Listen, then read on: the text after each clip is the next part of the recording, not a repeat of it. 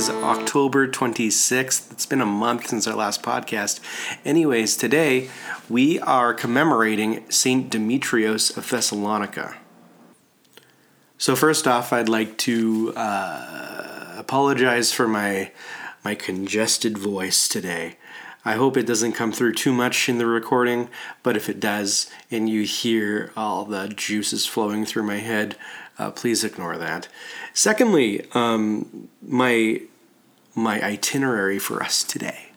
What we're going to do today is I'm going to read to you a story of the passion of the great martyr Demetrios. Now, I had originally wanted to read something. It's kind of like one of the primary source documents for the life of St. Demetrios. It's called the Nine Miracles, or the Miracles of St. Demetrios. When I started reading that, I started to record that, but it just sounded so clunky.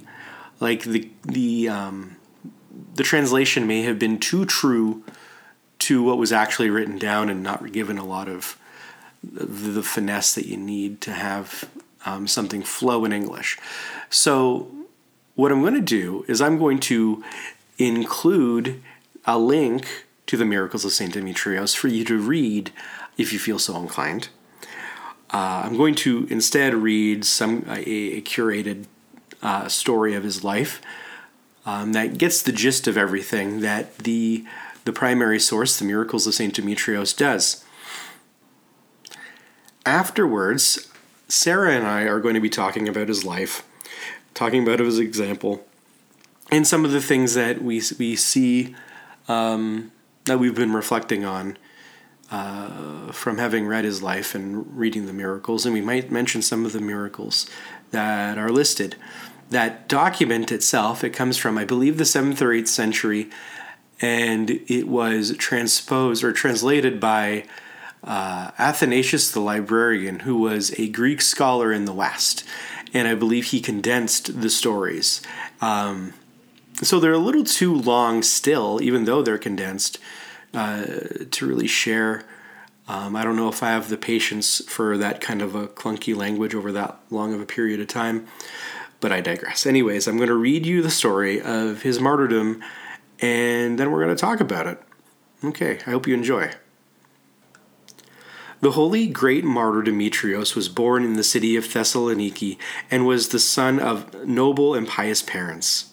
His father was a military governor of Thessaloniki and secretly believed in our Lord Jesus Christ and labored for him. He did not dare, however, to confess the Lord's most holy name openly, for at that time the impious and pagan emperors were tormentors of Christians and had raised up a great persecution against the faithful.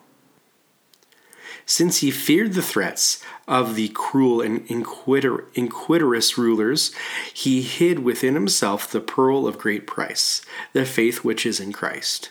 But in his palace he secretly kept 2 holy icons, adorned with gold and precious stones, for one of our incarnate Savior and the other of the most holy Theotokos. The lamp always burned before them, and he censed them with incense, and together with his wife, who also believed in Christ, he prayed to the true God who dwells in the heavens, to his only begotten Son, and to our Immaculate Lady. The pious couple was exceedingly merciful to the poor and gave abundant alms to those who asked for them.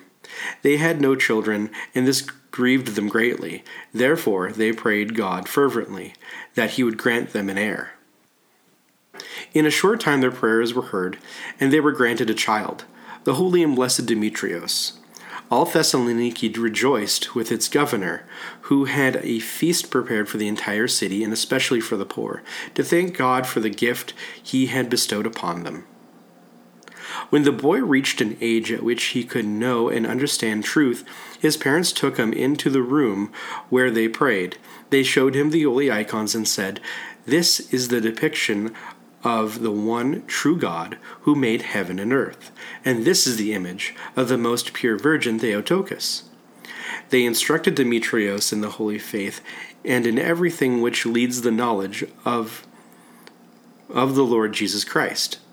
They explained to him, moreover, how vain are the vile gods of the heathen and their lifeless idols. Through his parents' teaching, and especially through the working of the grace of God within him, Demetrios came to know the truth. He believed in God with his whole heart, bowed down before the holy icons, and kissed them reverently. After this, his parents secretly summoned a priest and certain of the Christians whom they knew, and in their hidden chapel they had their son baptized in the name of the Father, the Son, and the Holy Spirit. After the child was baptized, he received instruction in the law of God.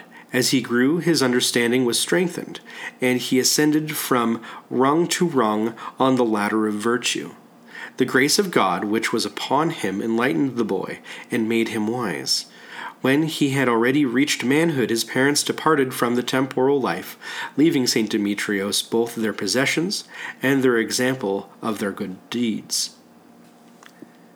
As soon as the pagan Roman Emperor Maximian learned of the repose of the military governor, he summoned his son Demetrios.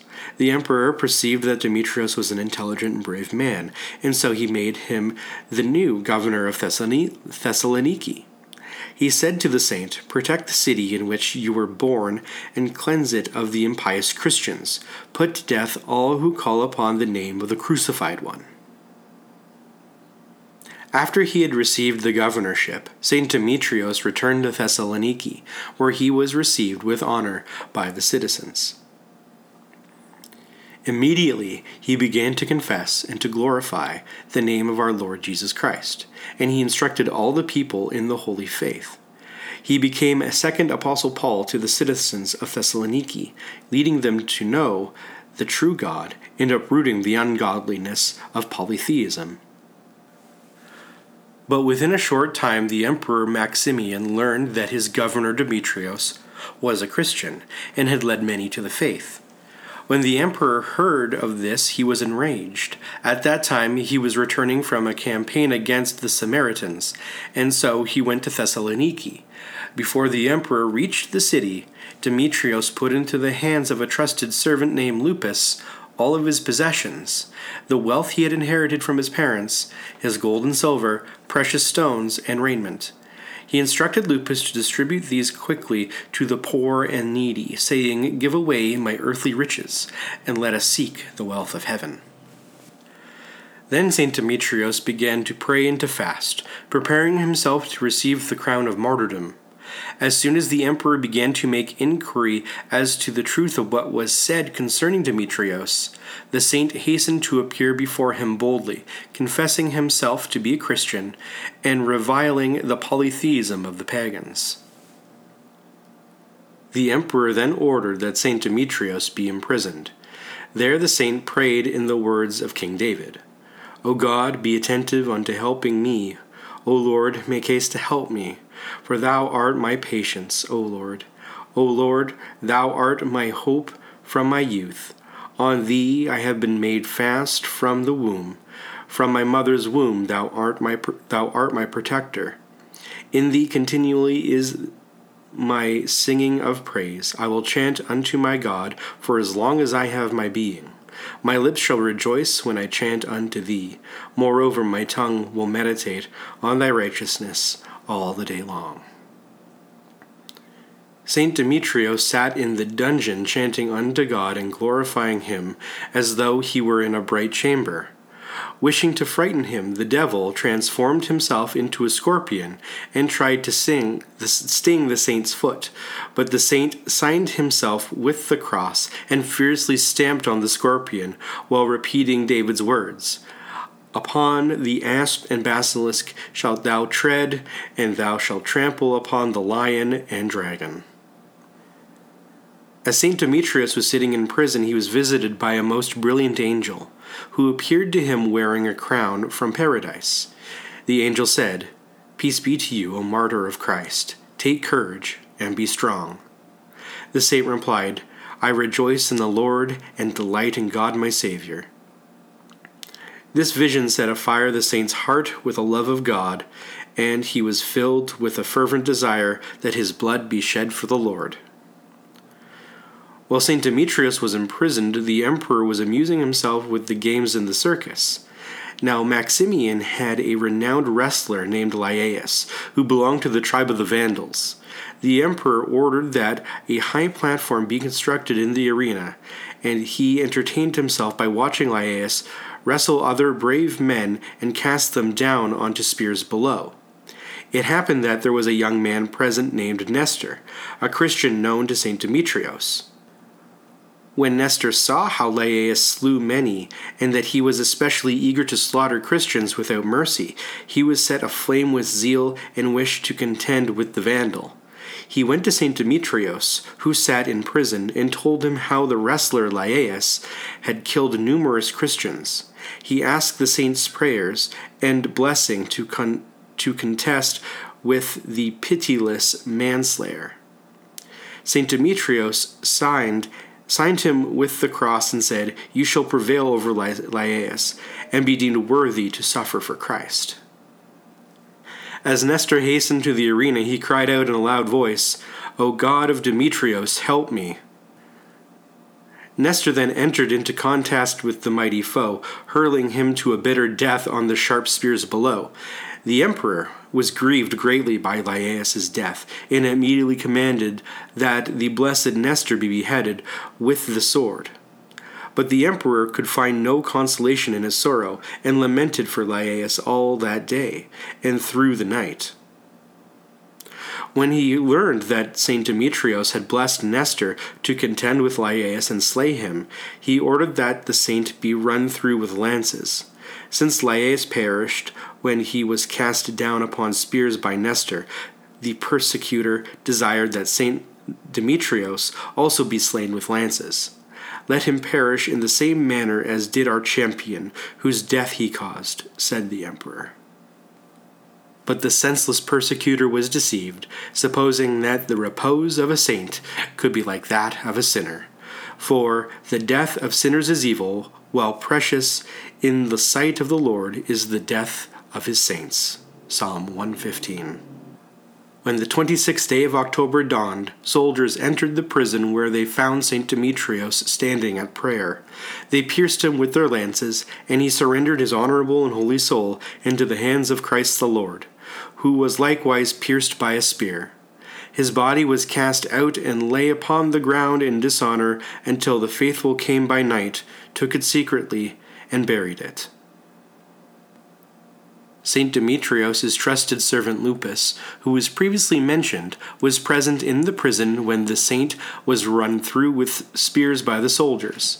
He dipped his finger in his master's blood, and took his Lord's blood-soaked robe, and worked many miracles with that robe, and with his finger. He healed every disease and cast out evil spirits, and as a result, word of these marvels spread throughout Thessaloniki, and all who were ill began to come to him. When Maximian learned of this, he commanded that the blessed Lupus be seized and beheaded. Thus did St. Demetrios' good servant follow his master unto the Lord, for where the master is, there should his servant be also.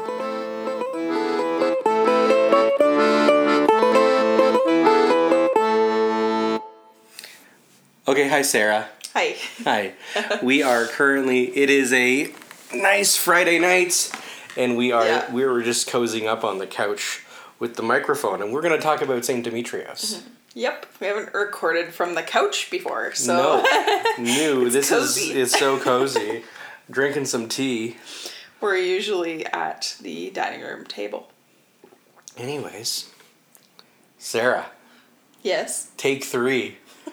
What did you like about the story? Why do you have to say it's take 3? You could have just given... Because it gets your giggles out. This is take 3, because I don't know. I can't What struck you about the life of St. Demetrios? One of the things that struck me right away is I always love stories of couples that have to pray and be patient and entreat God for the gift of a child. So that always perks my ears up right away. Mm-hmm. I'm not sure I can even explain fully why, but I love the story of Abraham and Sarah, the story of Hannah in the Bible. And so I saw that this was another, I think, Glycuria's parents? Glycuria interceded for for the parents, I believe, of Saint Elizabeth. Yes, so if you look up... Check if we're right or not. If we're wrong, you can get a free icon. There's a couple episodes earlier that we did. One of Saint Glyceria, and then of a couple that prayed to Saint Glyceria. Yep. For a child, and it was a female saint in the end. Yeah, I believe it was Saint Elizabeth, the Dragon Slayer. Yes, anyways. That was one of the first ones. That's always something to me that's a precious story, because if you think of that real lived experience of those people and the holiness, and just from knowing people that have gone through that and what God can really do with that fertile kind of time in a family's life. Anyways, so that always perks tickles my you. Ears up. Yeah, and I don't have anything exactly further to say about that, but that jumped out at me. And just the big thing that I noticed right away in his story is just how these parents were attentive and really intentional about sharing their faith and teaching their child. And in their case, it was because they had to do it in secret. Mm-hmm. But it was just really beautiful to me that you even see that pattern this far back. That's something we talk about a lot now in the church, is how to pass on the faith to your children. How do you teach them about Jesus? And it was just really apparent to me that that's even in that story. And I think we sometimes hear these old saint stories and we just hear their martyrdom. So I thought that was a cute's not a great word, but a really wholesome? really nice view into that little domestic part of life. It was the wholesome part of his story before the whole the rest of it. Lots of things. Yeah. I also, tell me something you noticed first then. And then I think what I noticed, or what struck me, was more the relationship between him and Nestor. Because you have this relationship where it's someone of Thessaloniki, or Thessalonica, whatever way you want to say it, who goes and defends Demetrios against the Laius, I believe his name was. Yeah, I'm not sure how to say in the story, he goes and he gets Demetrios' blessing, and then he goes and he slays the gladiator. And I was about to say funny. There's an interesting icon that shows that whole depiction, and I should show it to you after. I'm going to post it on the Instagram page. Yeah, I didn't. Where the focus is Saint Nestor in the arena as he's plunging a sword into Laius, and because Nestor is also a saint, he has a halo around him while he's doing this.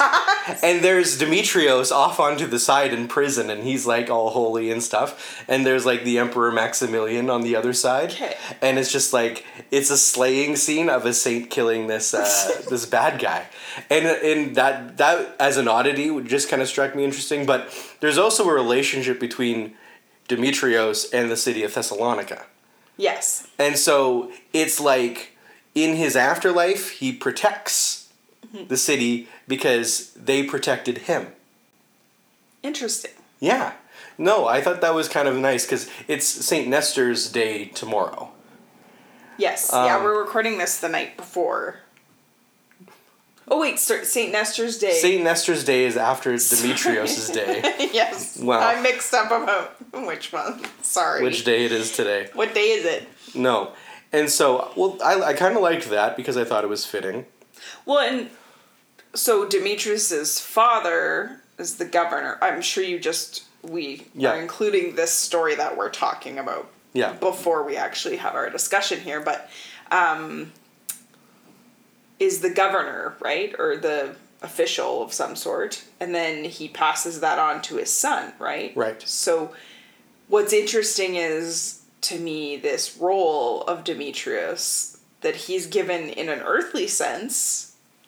Oh, yeah. No, true. And so it's fitting that he right. has this relationship with the city, that the people of the city are devoted to him, and that he continues to protect the city. And we'll get into some of the stories about him that occur after his death or his martyrdom with his intercession and things like that. Right.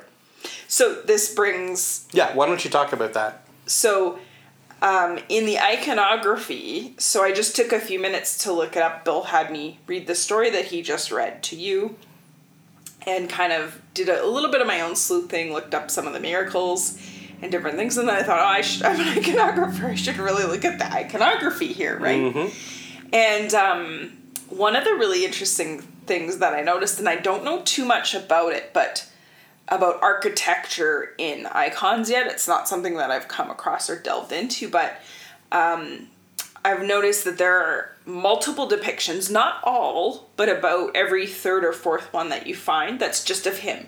Not him on the horse with the lance and whatever.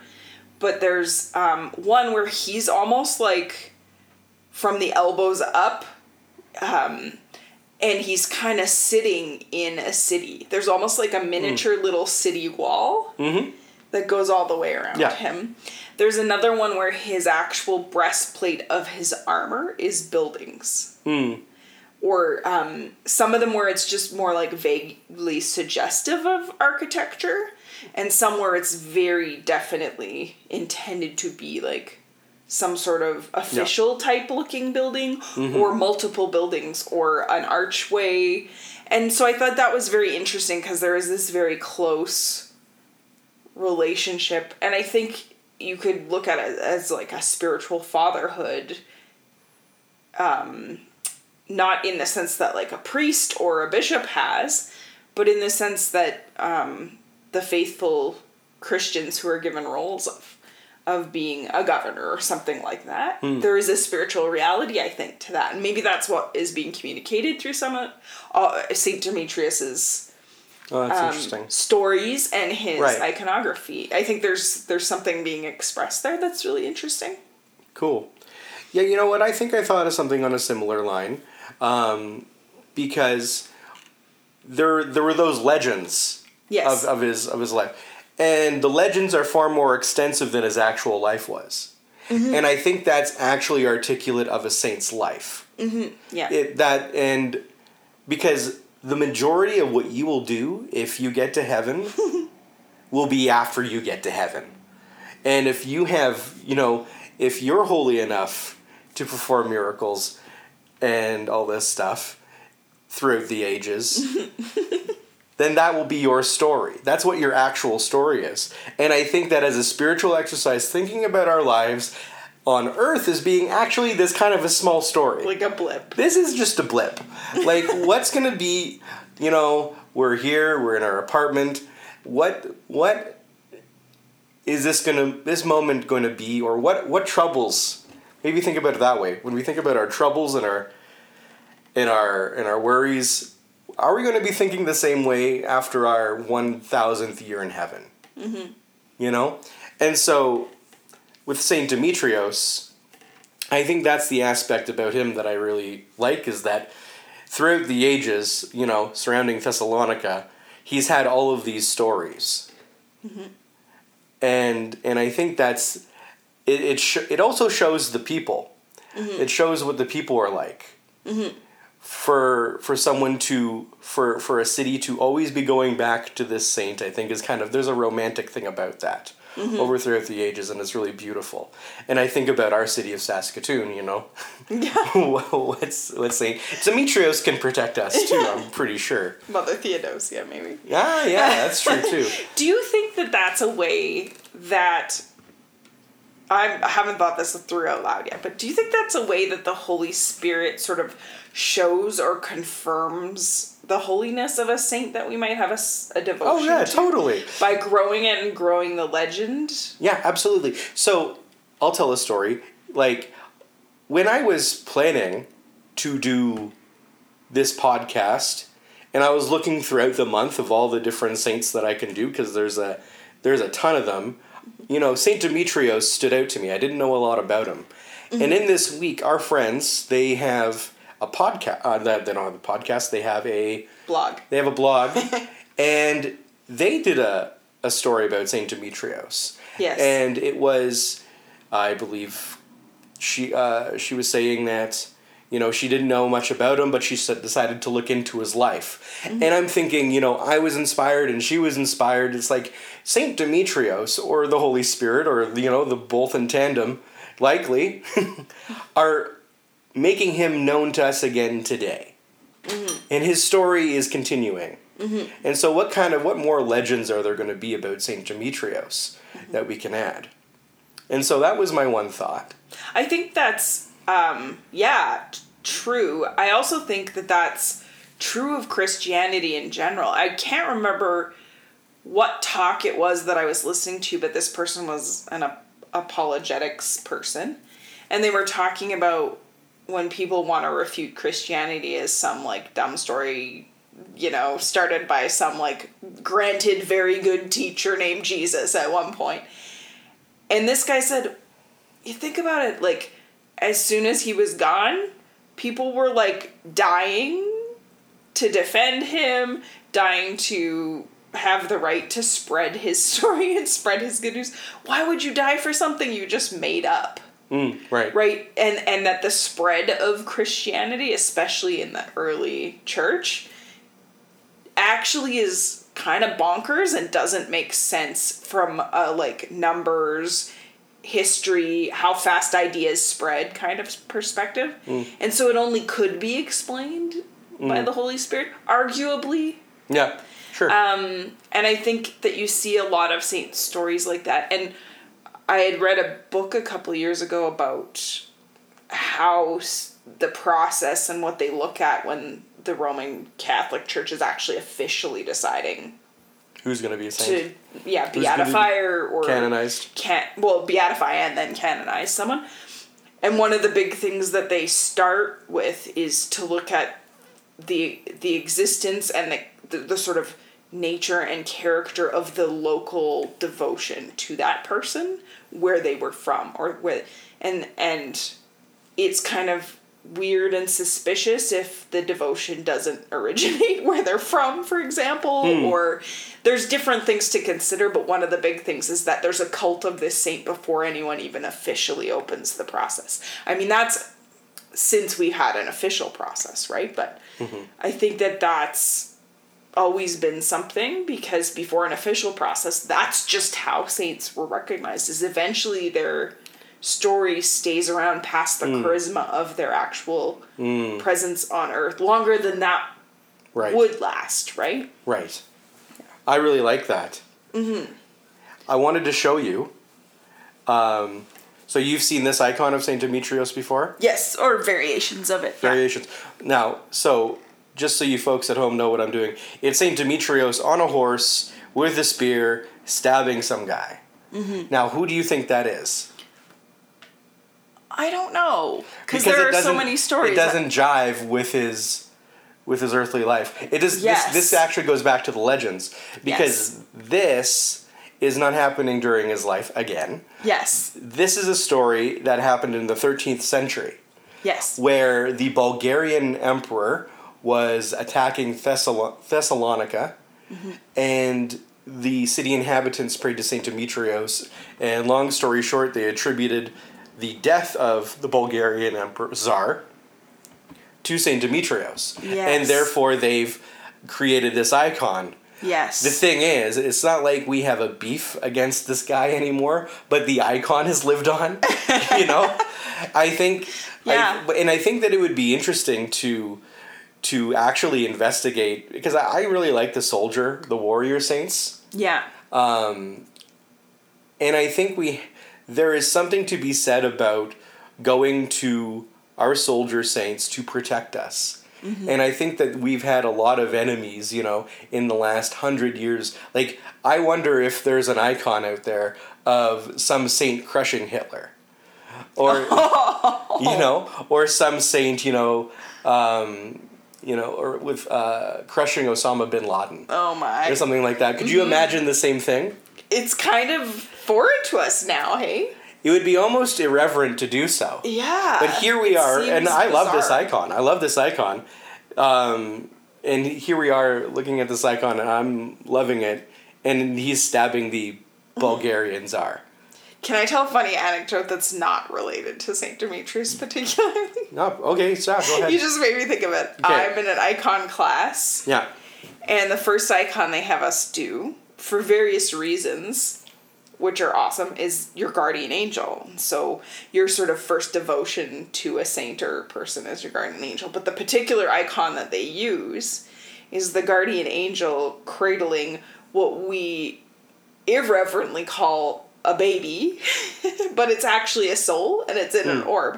And it's your soul, right? And a friend of mine who is a priest sits next to me, and I won't mention who he is because I don't want to embarrass him, but this baby has a little tiny face, and you have to use a little tiny paintbrush to try and keep his face throughout all of the layers to keep it.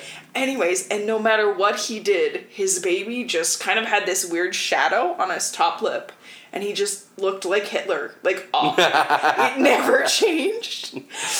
And I was like, oh yeah, I don't know how I'd feel about this. And then my icon instructor she goes almost like indignant. She's like, well, Hitler had a guardian angel. I suppose like, so. He probably worked really, really, really hard. Yep. And unfortunately may not have completely prevailed in a multitude of things. We don't know what happened after life to Hitler. Anyway, sorry, side tangent. That's a weird place to go. It was a weird place to go, but I'm just That's such a random really story. odd. But the other thing, oh gosh, I lost the other thing now. It's so funny that you mentioned that story, because you mentioned the story of him sort of being, his intercession being responsible for this enemy being slain and in a siege of Thessalonica. Yeah. Because I actually was reading stories, and I just assumed the one I read was the same story of the same siege and the same intercession. No, I know which one you're talking about. But it's not. Yeah, there's another time. When you mentioned the 13th century, I'm like, wait. So in 586, the one I read was in 586, the Slavs and some other group that starts with A that I can't remember, Avars. Yeah. Were attacking Thessalonica, and the people had already had a famine for a while. There's also stories of St. Demetrius diverting ships full of food to Thessalonica during times of famine. Mm-hmm. Not sure when those play out in the timeline, but so they'd already had a famine, so they were not going to last very long and were not strong, their population and their soldiers. And they prayed to him for 7 days, and on the 8th day, all of a sudden they see the armies approaching, and they said there were so many you couldn't see the ground. You just saw heads, is how the account, the contemporary account describes it. So there were this many soldiers, and then all of a sudden they just all start retreating. And then they go camp up in the mountains in the night, and then in the morning, they're not even there. They're just like gone. And then people are like, okay, cool, I guess. Can we relax? I don't know. And then they found some random prisoners of war after the fact or something, and got accounts, and they said that a man came bursting out of the city gates on a white horse, like engulfed in flames with a multitude of weapons, and he had blonde hair and like red armor or something like this. And it apparently exactly matched the iconography they had of St. Demetrius already at that point. So there's like multiple stories of him doing this, I guess, not just one. I thought it was all the same legend until you said the dates, and I was like, wait. No. So it's a thing. It's totally a thing. Yeah. And I tend to be less and less sort of historically skeptical of these things now. No, I mean, if that's how many people saw it, it likely happened. It didn't. Yeah, it doesn't come out of a. It doesn't come out of a vacuum. Do you think there's something? Why do you think we don't have these legendary stories, or why do you think people are so skeptical of them nowadays? Oh, because I think we're taught to be ultra skeptical to religion, or everything aside from our own like secularized narrative. Like, don't question that, but question everything else. Because I'm pretty sure that there are still these great miracles that are happening today. You know, they just might not be in front of our faces like they were to the people of Thessalonica. You know? Do you think they happen less because we have less faith that they will happen? I don't even know if they happen less. Well, I don't know, because these are stories that have been collected over, so I don't know how often they are. Because Jesus said, I forget where exactly, but he said, if you have faith the size of a mustard seed, you'll look at that mountain and say, jump into the sea, and it will. And so many of the stories about Jesus have to do with, like, because of your faith, you're healed, or because of your faith, your daughter in some other location is healed, and then later they found out at exactly that moment when she sat up and began to speak, or whatever. I'm conflating a bunch of stories here, but sometimes I wonder if we aren't granted great miracles because we don't have great faith, because our culture quashes it a bit, and it's so sinful. Maybe that, yeah. Yeah, I mean, great sinners have totally great faith and have. I don't know the answer. And I'm not saying, as soon as you have great faith, then miracles will get handed out like candy. It's not like a vending machine, but I wonder sometimes. Right. I don't know. Maybe ask the Lord. Yeah. Maybe you should ask. Food for thought. If anyone has thoughts, feel free to comment, email. Let us know why there aren't any more great saints. Yeah, why we don't have these, like, we do have Fatima, where this... Oh, totally, yeah. And, I don't have good words about it right now, but is the one though where the sun danced? That's Fatima. Yeah, okay. Just making sure I wasn't gonna have people go, no, that was Guadalupe or whatever. But yeah, we don't have a lot of mass kind of apparitions and mass story. I mean, if they are, they're of Our Lady or something like that. Well, I don't know. Not like St. Demetrius or... I don't know all the details, but apparently at a Maronite Catholic church in Windsor, there's a myrrh gushing icon. Of St. Demetrius? I don't know if it's of St. Demetrius. It's of a saint. It's of something. Yes. So there are still things that are going on. I mean, we don't necessarily, in the age of social media and the media, it's not really something that they want to have traction gained to, right? That's where all our information comes from. Mm-hmm. And so, like, if we want to talk about... This is an interesting tangent that we're on. Yeah, about the tangent. We live in Saskatchewan, and in a small town, maybe an hour or so away, less than 100 years ago, there was a Marian apparition that has fallen out of Our Lady of Sorrows in Cudworth. You and Sean should really do an episode on that. Sorry. Absolutely. I have an episode with Sean tomorrow. Please bug Bill to do an episode. Totally, that would be a great thing to do. On the Cudworth story and the two little possible saints. Are they blesseds or are they not confirmed anything? I don't think they're confirmed the anything. The locals believe that they are saints. Yeah. Who saw Mary. Yeah. So ask about Bug Bill. Bug me. Bug and Sean. Sean has a lot of the... We have an episode tomorrow. And actually, that's a good segue because I don't think they've met Sean yet. Or no, listeners they haven't met Sean. But there's a connection that I want to make between the saint we're talking about today and the saint we're talking about tomorrow. Because tomorrow we're not talking about Saint Nestor of Thessalonica. We're talking about Saint Nestor of the Caves. Okay. And so, a lot of the times what we do is, if someone has the same name of another great saint, we just put them on the same day. Yes. And so, all of your Saint Williams are on the same... I don't know if that's true for sure. But just to give you the gist. You will see multiple sometimes, yeah. And so, there's... both Nestors are tomorrow. And our saint tomorrow, Saint Nestor of the Kiev Caves, or the chronicler, Nestor the chronicler, he's the one who first wrote down the history of the Rusin people and of the conversion of the Slavs and all this stuff. So there's an actual parallel between those two Nestors. Because one Nestor fought on behalf of a saint and on behalf of God. And of the other Nestor, he also he didn't fought, but he labored also on behalf of God's people. Yeah. But not by slaying any evil people, but by recording history. And so there are two saints that we don't know a ton about who do things on behalf of the holy. Yeah. And I really like that. Yes. I have thoughts about the Nestors, based on what you've just said. But to come back to the conversation of this person named Sean, is a friend of ours who is going to be a semi-regular guest. And there'll be an episode with him and Bill coming up about the Nestor the Chronicler. Yep. It's a double header, Saturday, Sunday. Yeah, 2 so episodes. you guys are lucky. We have been delinquent in posting episodes. Apologies.